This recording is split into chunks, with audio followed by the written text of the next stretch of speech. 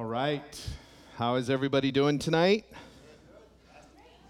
Good stuff. I want to say welcome to all of you joining us here in our room tonight, and those of you that are joining us online, welcome as well. We're blessed to be here with you guys as we continue through the book of 2 Peter, and we're going to be in 2 Peter chapter 2 tonight, looking at verses 1 through 14, and we're going to be looking at something that is a very, very serious warning given under the inspiration of God, and I share that because this is one of those passages you read and you go, well, that's not nice. That sounds mean. That sounds harsh, and so we're going to deal with that as we get through it. But as Peter wrapped up what he's been saying, what we have at the end of chapter 1 of 2 Peter here, he established the foundation of truth. And really was establishing that foundation of truth that all he had taught him was built upon, right? He's like, look, what I've told you is true. Why? Because I saw it with my own eyes. He appealed to his own personal eyewitness experience of knowing that Jesus is who Peter has been telling them he is. And then he also appealed to the strongly confirmed prophetic word, or in other translations, it says the more sure word of prophecy. And what that was speaking of is basically how, he was referring to what Scripture said about Jesus, what Scripture said he would do, who he would be, and also in appealing to the prophetic word. There's so many other things that the word has been prophetic on, but all these things that the word spoke about before they happened, and these are verifiable prophecies that we can go back and look at and verify. And so in speaking of all that, he was really establishing the fact that, look, we can be absolutely confident of the truth that we believe in as Christians because of one, his own personal eyewitness account, and we have that today, not necessarily eyewitness of a physical Jesus, but we all have our personal testimony of what God has done in our lives, how God has changed us from who we were before salvation to who we are now. And then obviously we have the provable, verifiable word of God. And so now in chapter 2, he gets in to how to identify those who are trying to bring falsehood into the body of Christ. Those that are trying to bring false teaching. He's dealing with now how to identify false prophets, false teachers, and how to identify the fakes. And as he switched gears into how to identify, how to deal with the fakes, he doesn't deal with this with kid gloves on. He describes false teachers, false prophets in very, very critical terms. Highly unfavorable terms, and he points out their real agenda, and he deals with the real ultimate consequence that is due to those who misrepresent God, who teach falsely and deal in peddling false doctrine. And so the language that he uses, the harshness, the fervor with which Peter writes here should teach us something very important: how serious truth is to God. Truth is very, very important to God. Specifically, truth about him, who he is, what his desires for humanity are, what he came to do, all of that. It is very serious to God. Some would say deadly serious. And tonight, we're going to touch a little bit on how to identify these false teachers. And then next time we get together, we're going to look at the examples of judgment that God uses here to say, look, this is how serious I am about truth. Here's the examples of those I have judged for misrepresenting the truth of who God is. And so we'll look at that next time. But tonight, we're going to look at the mind and the heart and a little bit with the results of false teachers. Years ago, some of you remember or know of today because it's still around, the Gerber Baby Food Company, right? You guys familiar with that? Years ago, the Gerber Baby Food Company decided they were going to market their products in Africa. It was a market they weren't currently in, and so they thought, we're going to take our products and we're going to go over there and we're going to market. And as they were doing that, they decided that they were going to use the same marketing strategy that they used here in the United States, the same branding, the same labeling, all of that. And you guys have all seen the Gerber baby food jar, right? The logo, right? The cute little baby that's on their labels. They still use this logo today. It's kind of iconic, this cute baby face on all their branding. And so they decided to use that same branding, that same labeling on baby food jars in Africa. Well, what the Gerber Baby Food Company didn't realize was at the time they were entering the company to market their products, they didn't realize that there was an extremely high rate of illiteracy in Africa at that time, meaning that most of the people, a significant amount of the population, couldn't read. And so what companies would do in Africa in marketing their products is they would put pictures of the contents of the jars and the canned foods on the labels, right? Now you can imagine what it was like to see this new product introduced into your country, and you can't read what's on the label, but it has a picture of a cute little baby. And as your country has been operating, that tells you what is inside that jar. Obviously, that didn't go over very well. And then there's been like faux pas like this over the time, over the decades with countries and their marketing campaigns. You know, there was a marketing campaign that Pepsi did in China at one point, and the Pepsi slogan at that time was "Come alive with the Pepsi generation," right? That was the slogan here in the States. And so they just translated that straight over into Chinese. But the problem was when you translated that phrase, "Come alive with the Pepsi generation," into Chinese, what was written all over their products is, "Pepsi will bring your ancestors back from the grave." Not a great selling point. The Coors Brewing Company, the domestic beer company, they had a slogan once called "Turn it loose," right? That was their marketing slogan. And so they were then trying to break some of their products into some Spanish-speaking countries. But the problem is when they translated "Turn it loose" into Spanish, what it said on their product was "Suffer from diarrhea." So you might not want to drink that beer. Okay, so innocent mistakes in marketing, right? You know, little people overlooked things. But the problem is that what was presented on those labels and those products didn't represent what those companies were about. Didn't represent the product. Didn't represent the message that those companies were trying to give to the market. And you know, the idea is that anybody who claims to speak for God must represent God correctly. It is very, very important. Or you will be labeled by Scripture a false prophet, a false teacher. And false prophets are just like bad labeling on a jar. It sends the wrong message. It gives the wrong information. And so that's kind of what he's dealing with today as he really kind of tears into the false prophets and the false teachers. And so we're going to be looking at that. But let's pray, and then we'll get into it. Father God, Lord, we know that in this world, we are the jar that is going out into the market, Lord, to proclaim Jesus. And God, there's so much of what we say and what we do really is the label that is on the jar that proclaims what we are offering, what it is we're bringing, what is it that we're trying to introduce to people, God. And so, Lord, there's so much importance when it comes to truth, knowing truth. You are so serious about truth because, God, truth really does change lives. And so you deal with some things here in this chapter, Lord, very directly, very intensely, God, because the truth, especially the truth of who you are, what you came to do, the truth of how we are saved, the truth related to all of that, God, is so critical, God, and you take very seriously those who misrepresent these truths. And so, Lord, I pray, God, tonight we would just be encouraged, God, just on how serious truth is to you, Lord, in our own lives individually, that we would take serious, Lord, to properly represent the faith that we believe in, that we would take very seriously, Lord, the call to accurately represent who you are, God. This doesn't mean that we're all called to be expert theologians and expert scholars, Lord, but we are called to be students of your word, all of us, God, that we would know what it is your word proclaims and that we would be able to identify those who proclaim something different. And so, Lord, speak to us tonight, that we would hear the warning, Lord, that we would be able to share these things maybe with those that we know who are being deceived by untruths and led astray into falsehoods, Lord, and that we would be able to point out to them the reality of what your word really says. Because, God, it is the truth that changes lives. Lord, we love you and we thank you. It's in Jesus' name we pray. Amen. All right, I'm going to read all 14 verses up front just to give us the whole context, and then we'll dig into it. So 2 Peter chapter 2, starting in verse 1. There were indeed false prophets among the people, just as there will be false teachers among you. They will bring in destructive heresies, even denying the master who bought them, and will bring swift destruction on themselves.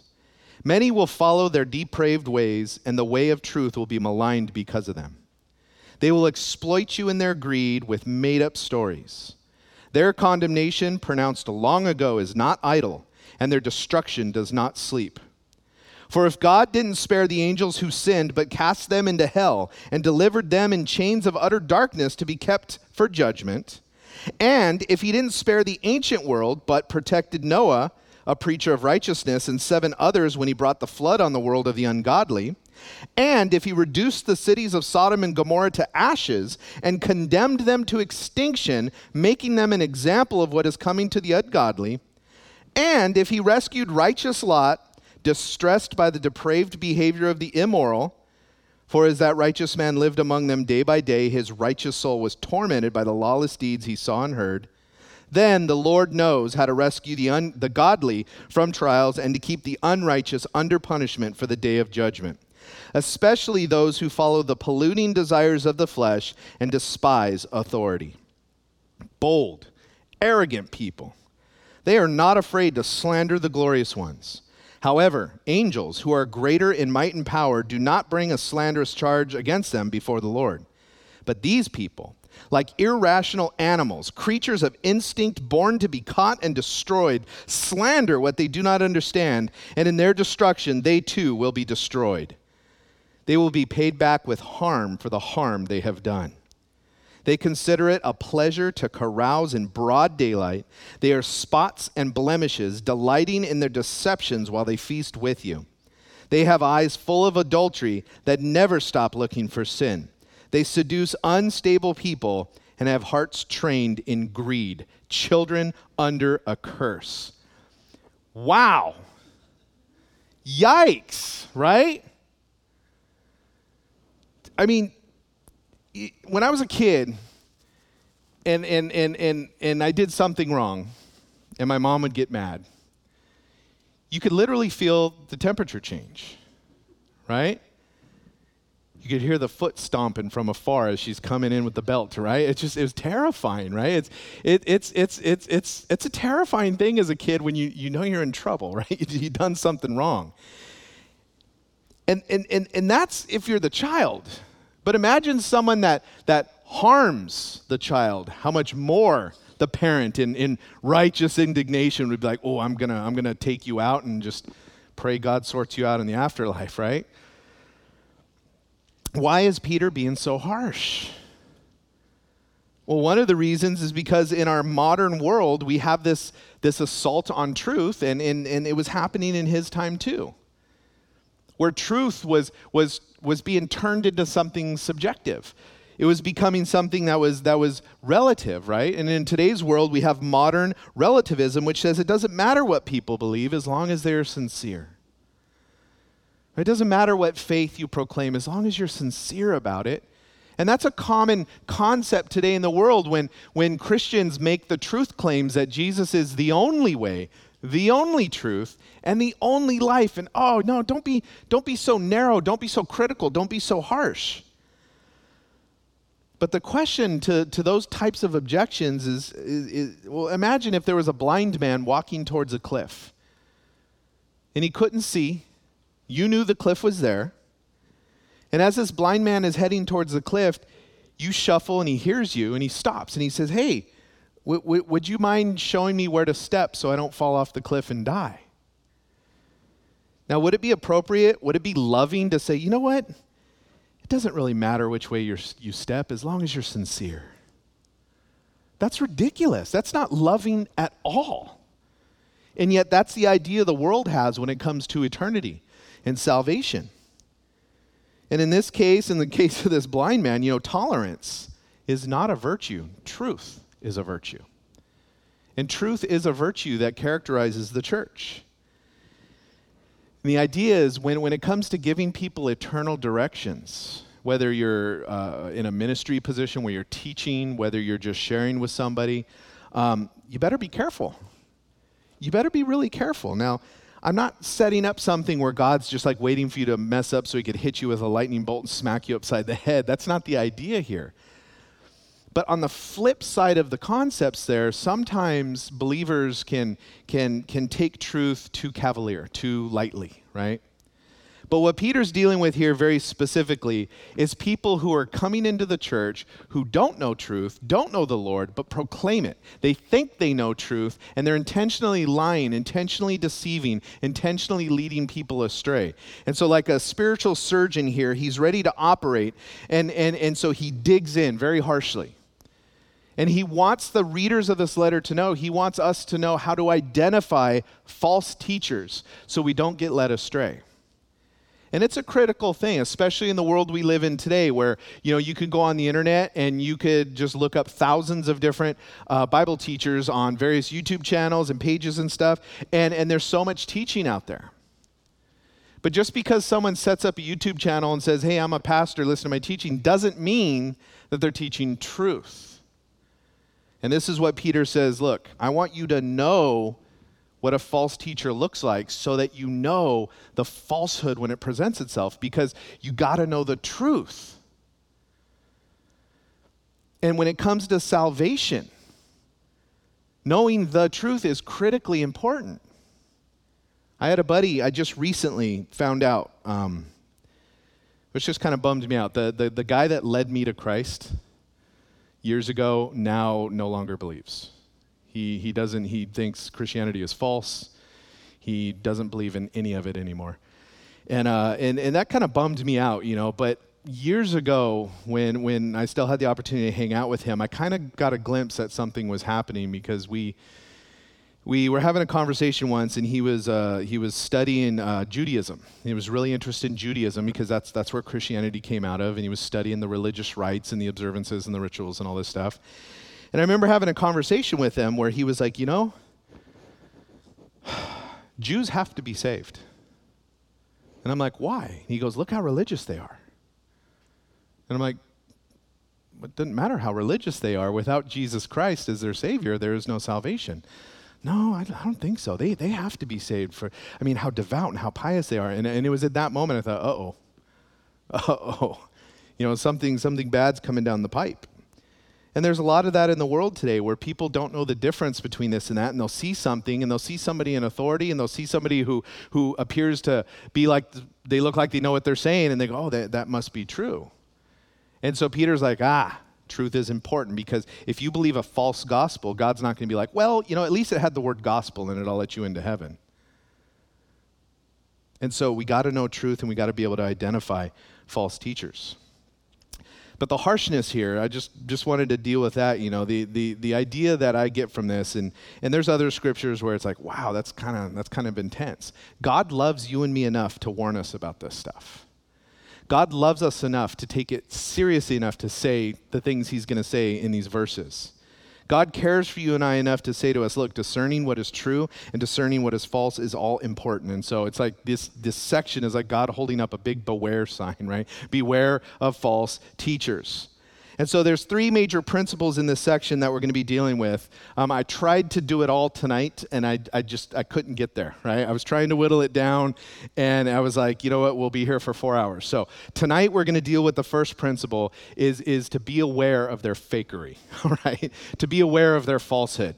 And then next time we get together, we'll be looking at the future of false teachers, the judgment that is going to come upon those who intentionally mislead, and then really looking at an encouragement in us to preserve ourselves from falling into deception, to align ourselves with faithful and all that, and we'll deal with that next time. But tonight, be alert to the fakery of false teachers.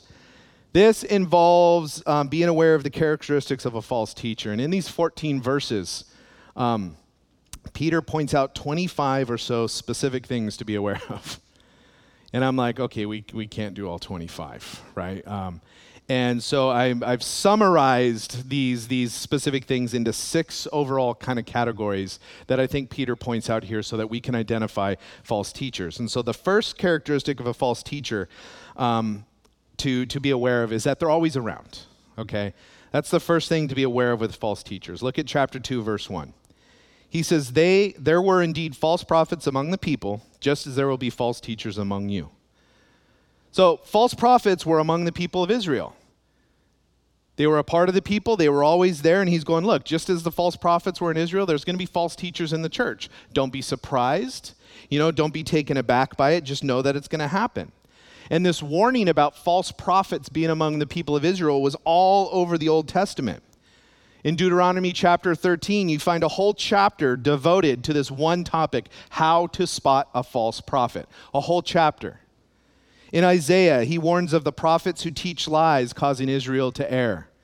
God, speaking through Jeremiah, said this, the prophets prophesy lies in my name. And he was talking about the false prophets. He says, I didn't send them, I didn't command them, I didn't speak to them, yet they prophesy false visions. And then on through the Old Testament, we see that there's all these warnings about false prophets. Because why? False prophets have always been around. False teachers will always be around. False gospels will always be around. Fake Christians will always be around. And even in the end times, it's told in Revelation that a false Christ will be around. So it's this falsehood that is a constant presence in the world today. And the reason is because this is Satan's MO. This is Satan's MO. It's the biggest trick he has in his bag. Deception. That's Satan's number one trick. This is why Jesus said, look, he is a liar and he is the father of lies. Because that's what he does. He tries to deceive, right? You go all the way back to the garden. What did he say to Eve? Did God really say? Question the word of God. That's what he does. And in Matthew chapter 24, it tells us that the closer that we get to the end of days, deception is just going to get worse and worse and worse. It says in Matthew 24 that many will come in my name saying, I am the Christ, and deceive many. And then it also says many false prophets will rise up and deceive many. So that's the first thing to understand about false teachers, okay? They're going to be among us. They're going to be among us till the very end, all right? So we have to be equipped to be able to point out and to identify false teachers. The second characteristic we see in verse 1-2 to be aware of is that they always distort the truth. He says in 2 Peter 2:1, they will bring in destructive heresies. Destructive heresies. That word heresies or the word heretic, right? It's a pretty heavy word. Most people, especially if they're unchurched and you hear the word heretic, there's automatically a religious connotation to that type of thing. But that word heresy just simply means a false teaching or an untrue doctrine. And the word heretic is defined as someone who chooses something that isn't true. That's a heretic. William Barclay put it this way.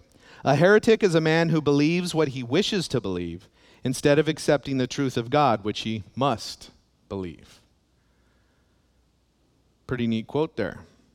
And the reason I believe that people choose to believe what they want to, they believe what they wish to believe instead of the truth of God, which they must believe, the reason they do that is because the fallen, sinful flesh nature of humanity is selfish. Us without God, we are ultimately selfish people. We're focused on ourselves. We have a me-first attitude. We don't want to be held accountable for our actions. We want to be able to do whatever we want, whenever we want, without accountability to anybody. We don't want to be told what to do.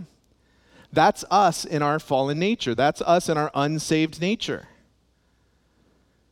We are people that have a nature that just rebels against the very concept of voluntary submission to God. That's who we are in our natural state. And then in that, I believe that we're also wired to worship something, right? That quote there, a heretic is a man who believes what he wishes to believe instead of accepting the truth of God, which he must believe. We want to worship something. I think we were wired that way. We were wired with a desire to worship something. And so in our lives, in our world, we ultimately endeavor as mankind to create something that is acceptable to worship.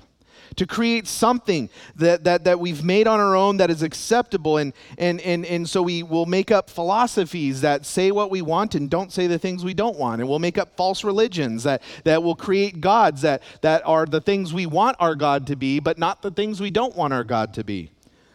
Or we find the need to pick and choose what biblical truth to obey because, again, the world says truth is relative. And so if you don't like this part of the Bible, disregard that, but this part of the Bible is good. And so I'm going to believe that. And so we end up picking and choosing. And in all of that, the Bible says it's the concept of we create a God of our own. We create a God whose truths we find submitting to acceptable. And this happens when people come to the Word of God and they pick and choose like it's a buffet, right? The truth of God's Word is not a buffet, right? You can't be like, well, I'll have a little of judge, not least you be judged. I like that. That's cool. Oh gosh, that whole, faith without works is dead. That looks gross. I'm going to pass on that. And we end up picking and choosing. And this is how false faiths are created. This is how false religions are created. It's the basis of false teaching, to say the things that they like and twist the things they don't like to say whatever they want. It's something that happens in our world today. False teachers will start with something that is true and then distort it into something that isn't biblically true.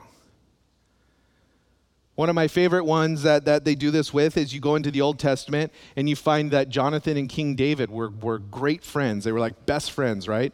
And there's this scripture in there that talks about where they kissed. And in the culture, greeting each other with a kiss was a cultural thing. But false teachers will take that and go, see, the Bible teaches homosexuality. And that's false. That's false teaching.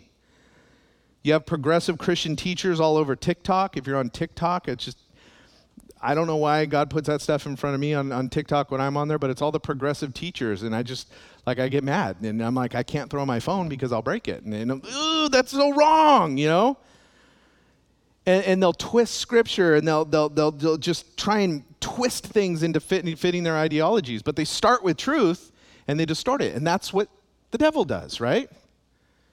When Jesus was in the wilderness and the devil came to tempt him, he kept presenting scripture and twisted it just a little bit. And Jesus had to keep responding with like, no, this is what the word says. Oh yeah? Well, no, that's not what that means, devil. And so these heresies, they're destructive because they present a false truth, a false gospel, a false Christ, and ultimately a false salvation. And so being well-versed in the word, Christian, is important, right? This is why we got to study our Bible. We got to go beyond just coming to Bible study and hearing it preached and taught to us. This is great. This is important, right? But we also need to supplement that with our own study and our own devotionals and digging into things on our own. We have to know what the Word of God says, especially in regards to truth. Because false teachers will use the same vocabulary, but not the same dictionary. False teachers will use the words we're familiar with: Jesus, salvation, inspiration. They'll use the words, but their definitions are completely different from what the Bible teaches. So someone will come to you and be like, oh, yeah, no, I believe in Jesus too. Oh, tell me about Jesus. And what they mean by those words is often very different than what Scripture defines them to be. And so the third characteristic of false teachers to be aware of is that they will deny or contradict Jesus. Across the board, one way or the other, they will deny Christ. They will deny who he is, according to what the Bible teaches. They will deny what he came to do, according to what the Bible teaches. They will twist and change. Look again at 2 Peter chapter 2, verse 1. Even denying the master who bought them. If you want to identify a false teacher, you want to identify a false faith, simply find out what they believe about Jesus Christ and his teachings. Just find out what they believe about who Jesus is and what his teachings are. You will discover very quickly whether or not they are false teachers if they deny or affirm Christ. Now that word denying there, when it says even denying the master, that word deny means to disavow by contradicting. To disavow by contradicting. The idea is that false teachers, they will say things about Christ he never said about himself, or they will say things about Christ that directly contradict what Christ said about himself. And they will try and introduce these ideologies that Christ didn't say that. He never proclaimed that about himself. Or, no, that's actually the opposite of what he said. They will also say that Christ said things he never said, Or they will say Christ said things that are in direct conflict with things we do have record of him saying. They deny Christ. They disavow him by contradicting what he said.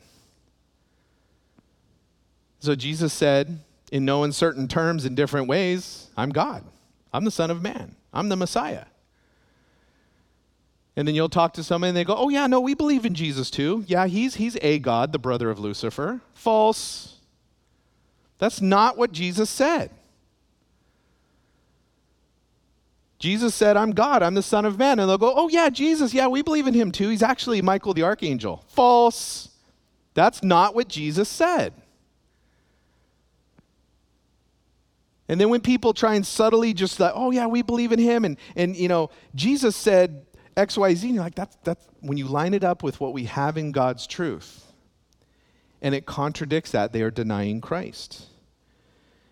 And the overall process of denying Christ is to deny that he's God. To deny that he left heaven and came to earth, and he's God in the flesh, as the Bible teaches. To deny that he lived a perfect, sinless life. He lived the perfect, sinless life we never could. To deny Christ is to deny that he paid the price for our salvation by his atoning death. It's to deny that his death was substitutionary, meaning that he bore our sin and took our death upon himself so that we can have his righteousness.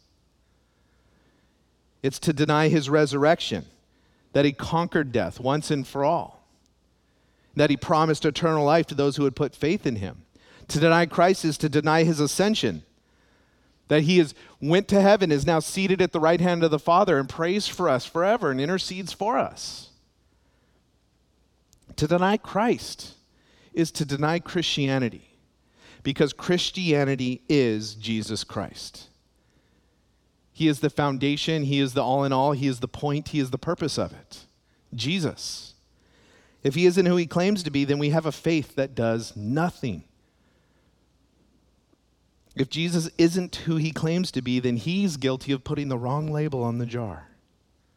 But if he is who he claims to be, and others deny that, and others contradict that, then they are guilty of putting the wrong label on the jar. And God takes that very seriously.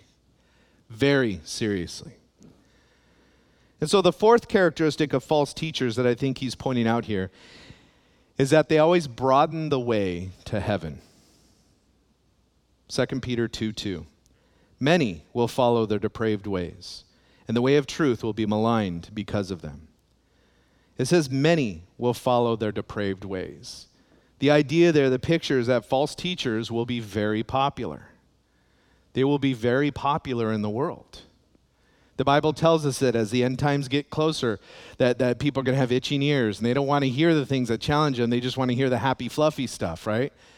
And so false teachers are going to be very popular. Now, I'm not saying that just because a teacher has 1 million subscribers on YouTube, that equals them being a false teacher. That's not what I'm saying, okay? Please don't misunderstand me. There's tons of good teaching out on the internet that you could find that is followed by hundreds of thousands of people, and it is solid. But some of the largest churches in the world today, some of them, not all of them, but some of them, when you analyze their teaching, you go, wait, that doesn't line up with what Scripture says. That's not what the Bible teaches.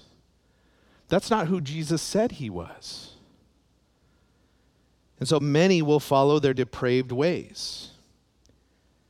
Now, I'm not saying that you can have a solid megachurch too, and someone messes up and sins and falls. I'm not saying that equates them to be a false teacher. People sin. Okay, I want to throw that out there real quick. But the idea is that false teachers, one of the reasons they're so popular, one of the reasons why many follow them is because they take the narrow way of the gospel, the narrow way of salvation, and they make it very broad. We know the truth of the gospel, that salvation is in and through Christ alone. Alone. We don't work our way to salvation. There's nothing good in us. There's nothing in us that earns our place before God. There's nothing that sets us higher than another person before God. Christ is the only way to attain salvation, faith in what he did on the cross. That's the narrow way. One must believe that Jesus is the only way, the only truth, and the only life. It's narrow. It's very specific. One must put their faith in his atoning death for them. Nobody gets to heaven except through Christ. It's a very narrow and specific gospel. But false teachers, that alienates too many people. That alienates too many people. So let's not talk about sin. Let's not talk about the need for forgiveness and salvation. That term sin it's too restrictive, because after all, if we talk about sin and repentance, you and I might have a different opinion on what's acceptable behavior and not. And so we're just going to offer our own definitions of these things. And false teachers, their ideas, they want to make it as easy as possible for as many as possible to feel like they can get to heaven without having to give up doing whatever they want. And they'll sometimes go so far as you don't really need a relationship with Jesus. You just need to be really positive. Just think positively. Just be a good spiritual person, But you don't need to accept Christ and submit your life to him. And this is false teaching. And in that, the actual truth that God's word teaches, it says, becomes maligned. That word maligned means, or in the Greek, it's the word blasphemeo. What does that sound like? Blasphemed, right? The truth of God's word is blasphemed. Now that word in the Greek means to become slandered. That means to be spoken of falsely with a goal and an intention of ruining its reputation. When the way of truth that God's word teaches is held in contempt, is looked down upon shamefully. When we say Jesus is the only way, the only truth, and the only life, and people start to go from, no, I disagree with that, to you're being hateful. You are hateful and hate people. I go to a church where they don't preach that. Well, when the word of God, the truth, is held in contempt and looked upon shamefully, people will end up rejecting that way. And they will end up rejecting those who believe in the truth of that way. And when people look on the way of truth as something it is not, when they look on it as it is something harmful, it is something hateful, it is something to be despised, it results in people being led astray. It results in that dangerous reality that someone might believe in something that isn't true, thinking that they're saved when they're really not. And the really sad part of that is when the pressure from all of that results in people not wanting to uphold the narrow way anymore, even though they believe in it. And that's something I think the church is dealing with in our world today. And we all deal with it in different ways, but I think there's a heavy, heavy assault, spiritual, demonic assault, to make Christians feel ashamed of the truth of the narrow way of salvation. To make Christians afraid to speak up, because now it's not just, oh no, I don't believe in that. It's, you're a hateful bigot. Ugh, I don't want to be labeled that. And so this attack has caused the church in many ways to find it difficult to step out in evangelism like they used to 20, 30 years ago. And so we need to be even more diligent to go out and share the faith and to pass out gospel tracts and have conversations with people, even if it risks someone going, you're a terrorist. Which there are organizations that label the gospel, the proclamation of the Christian gospel, as a terrorist ideology. And a part of that is because of false teachers out there that have offered this false thing that is more palatable to people's taste. And let's not talk about one way. Let's not, that's what the gospel should be. And the pressure then becomes on those who believe in the narrow way to, maybe we should broaden it up just a little bit. Maybe we shouldn't be so harsh. Maybe we shouldn't really stand on what the Bible says is right and moral. Maybe we should back off a little bit. And we can't. I think whenever you find professed believers slandering the gospel truth, and it happens in the world today a lot, When you find professed believers slandering the gospel truth, slandering the truth of what Scripture says about sin and about different lifestyles, when you find them growing soft on the truth that salvation is only through Jesus Christ, and when you find professed believers backing off of the truth that salvation is only secured by coming to Christ in faith, that He is the only hope and the only answer, and when parts of God's Word, what they teach about life and lifestyle and contact, when those things start getting dismissed or straight out contradicted in what they say, if you see that in a person's life, it's very likely that they're learning from a false teacher. And so being able to identify that false teacher will keep us from falling and stumbling into these other ways, and hopefully will help us help others to keep from stumbling. The fifth characteristic of false teachers to be aware of is that they cover up their true motives. 2 Peter 2:3. They will exploit you in their greed with made-up stories. They will exploit you in their greed with made-up stories. False teachers want something from you, and it's not your well-being. It's not what's best for you. They want power. They want money. They want adoration. They want status. This is the world of prosperity preachers. This is the world of the forehead boppers, right? Be healed. Holy Spirit jackets. Woo, people falling down all over the place, right? It's this world where you're like, that doesn't line up with Scripture. The world of you have to go to this church and no other church in order to have the gospel, and you have to be baptized in our church and no other church or you're not saved, and that's not biblical. But false teachers, they want power, they want control, and their true motives are covered up, it says there, by their made-up stories. They will exploit you in their greed with made-up stories. Made-up stories, what is he talking about here? He's talking about those as like, God showed me a vision. God showed me a vision, and Jesus said there's 3 people in this room with $5,000, and He wants you to give it to the church. Jesus didn't say that. I saw it, and God's given me the authority to proclaim this. It's no wonder Paul wrote in 1 Thessalonians chapter 2, verses 5 and 6, he goes, we never used flattering speech, as you know, or had greedy motives. God is our witness, and we didn't seek glory from people, either from you or from others. We weren't doing this for the money and the fame and the recognition. This type of manipulative exploitation was happening back in Peter's day, and it's still happening today. In AD 100, there was this writing called the Didache, and it was a teaching of the 12 apostles that was put together and given to local churches specifically to help them spot false apostles, right? And this is what it said. If a missioner was the word they used for apostle, which is interesting, right? When we look at, are there apostles today? And the word means messenger, and we think missionary. And anyways, that's another study.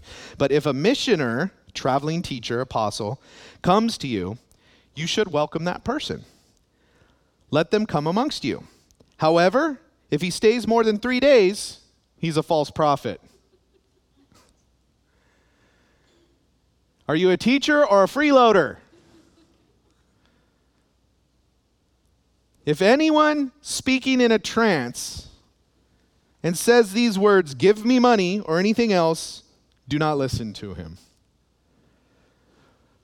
The Spirit has come upon me. You're supposed to pay my car payment. Get out. Everyone who comes in the name of the Lord is to be welcomed. The latter, you must test them and find out about them. Make sure he does not live in idleness simply on the strength of being a Christian. And unless he agrees to this, he's only trying to exploit Christ. Those are the instructions given to the local churches in AD 100 to spot a false prophet. The sixth characteristic of false teachers to be aware of is that they despise authority.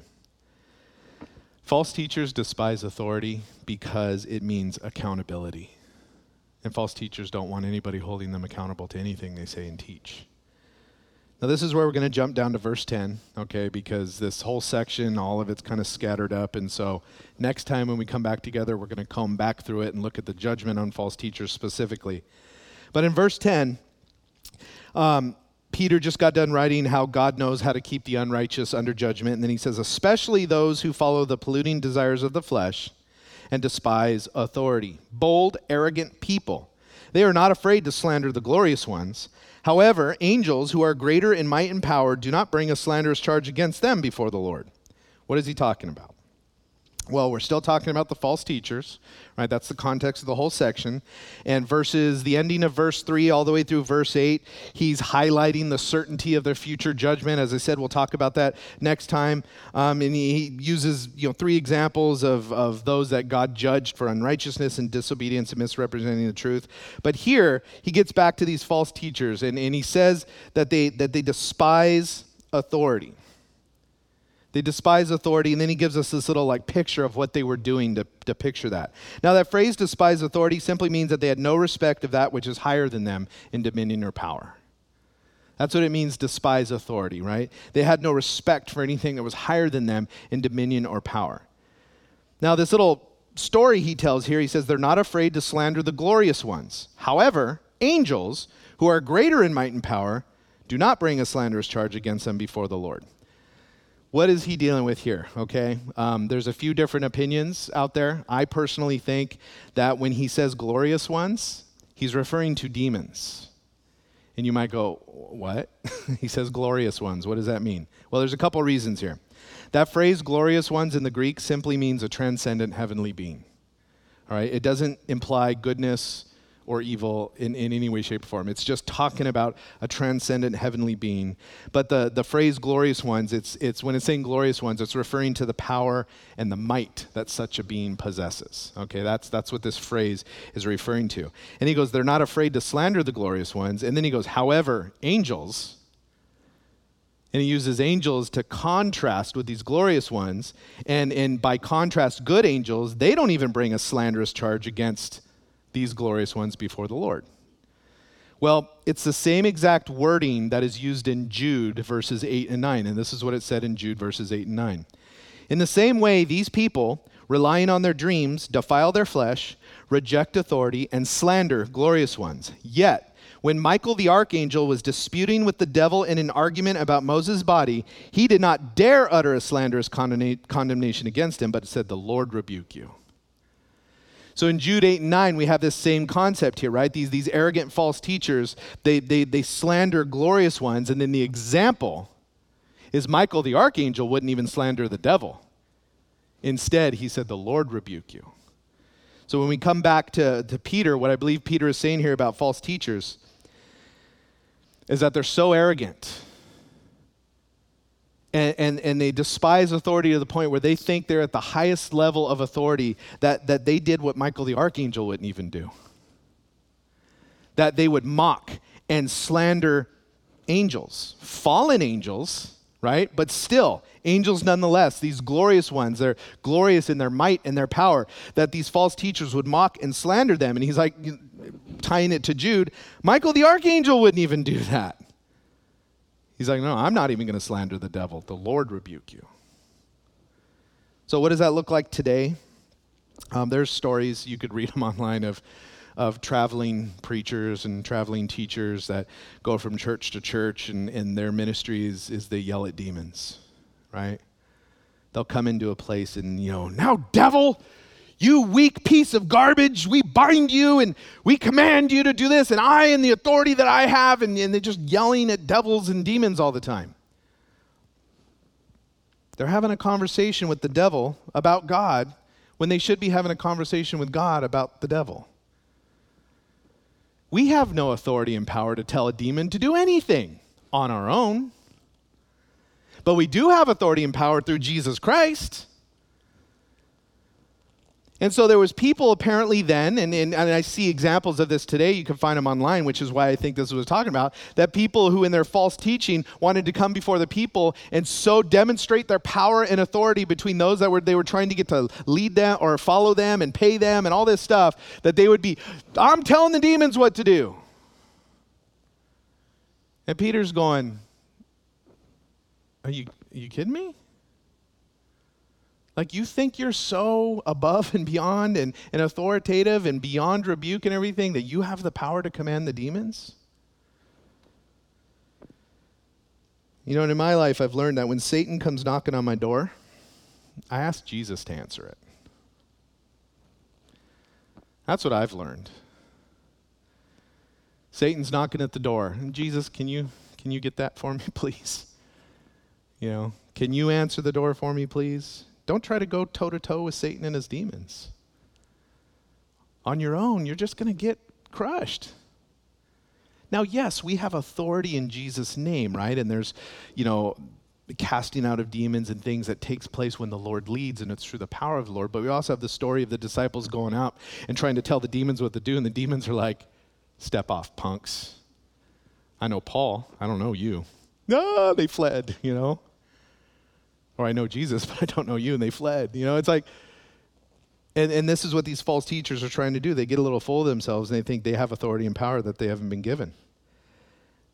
And so don't try to go toe-to-toe with Satan and his demons. Don't try to one-on-one the fight. It's incredibly arrogant to think you'll win that fight on your own. Jesus fights our battles with the enemy. We participate in the battle by asking Jesus to fight the battle for us. That's our participation. Prayer. When the devils come and knock in, we go to God in prayer. God, the temptation's coming, the devil's coming. I need you. But apparently these false teachers doing something entirely different. Verse 13, he goes on, but these people, like irrational animals, creatures of instinct, born to be caught and destroyed, slander what they do not understand. And in their destruction, they too will be destroyed. God, through Peter, does not have very nice things to say about these false teachers.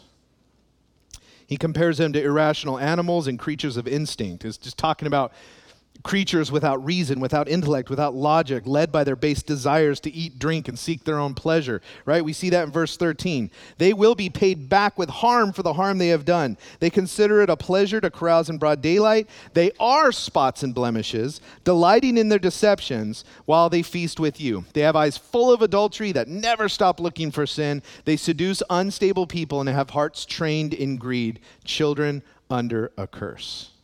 Man. They aren't sheep. They aren't people who are following the Lord. But they certainly want to operate as shepherds, pretending to be experts in spiritual things. And it says that all they're doing is seducing. That means to entice people to follow them with their deceptive claims to power, their deceptive claims to authority. All the while, they're just fattening themselves in the pursuit of their own pleasures. And God's not happy about that. But he says they seduce unstable people. That word unstable doesn't mean, you're crazy. It simply means those who are young, weak, or wobbly in the faith. Think of a little baby deer or a giraffe, right? Oh, so cute, and their legs wobble and they fall over, right? Oh, how precious, right? That's baby Christians. And they prey on those ones because those ones don't have roots yet, right? They're not stable in their faith, and so they want to lead them astray. But ultimately, these false teachers, it says, will be destroyed by the destruction that they wrought in the lives of others. And we'll talk more about that next time. So beware false teachers. They will always be around. They will distort truth. They will deny Jesus outright or by subtly contradicting him. They will broaden the way to heaven. They will cover up their motives with visions and stories. And they will despise authority and reject accountability, demonstrated by an arrogant, slanderous claim to power and authority that's not given them, and their intentional seduction of those who are weak, who don't know any better yet. So let's keep our eyes open,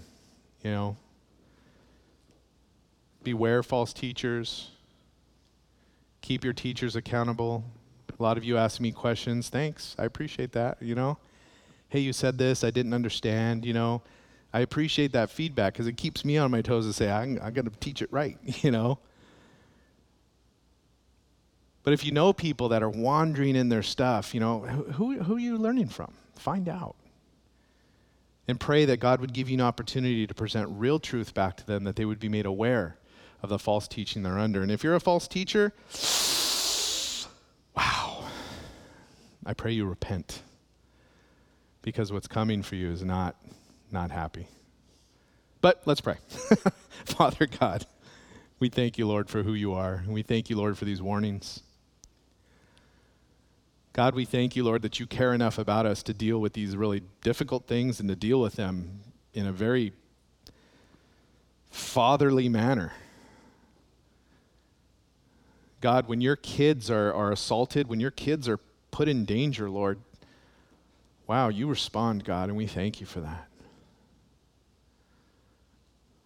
Lord, you're so gracious and patient with our stumblings and our wobblings and our weakness. And God, you're so patient with that, just like a dad with their kid who's learning to grow. But God, Lord, when people intentionally come after your kids to harm them, Lord, you have some serious things to say.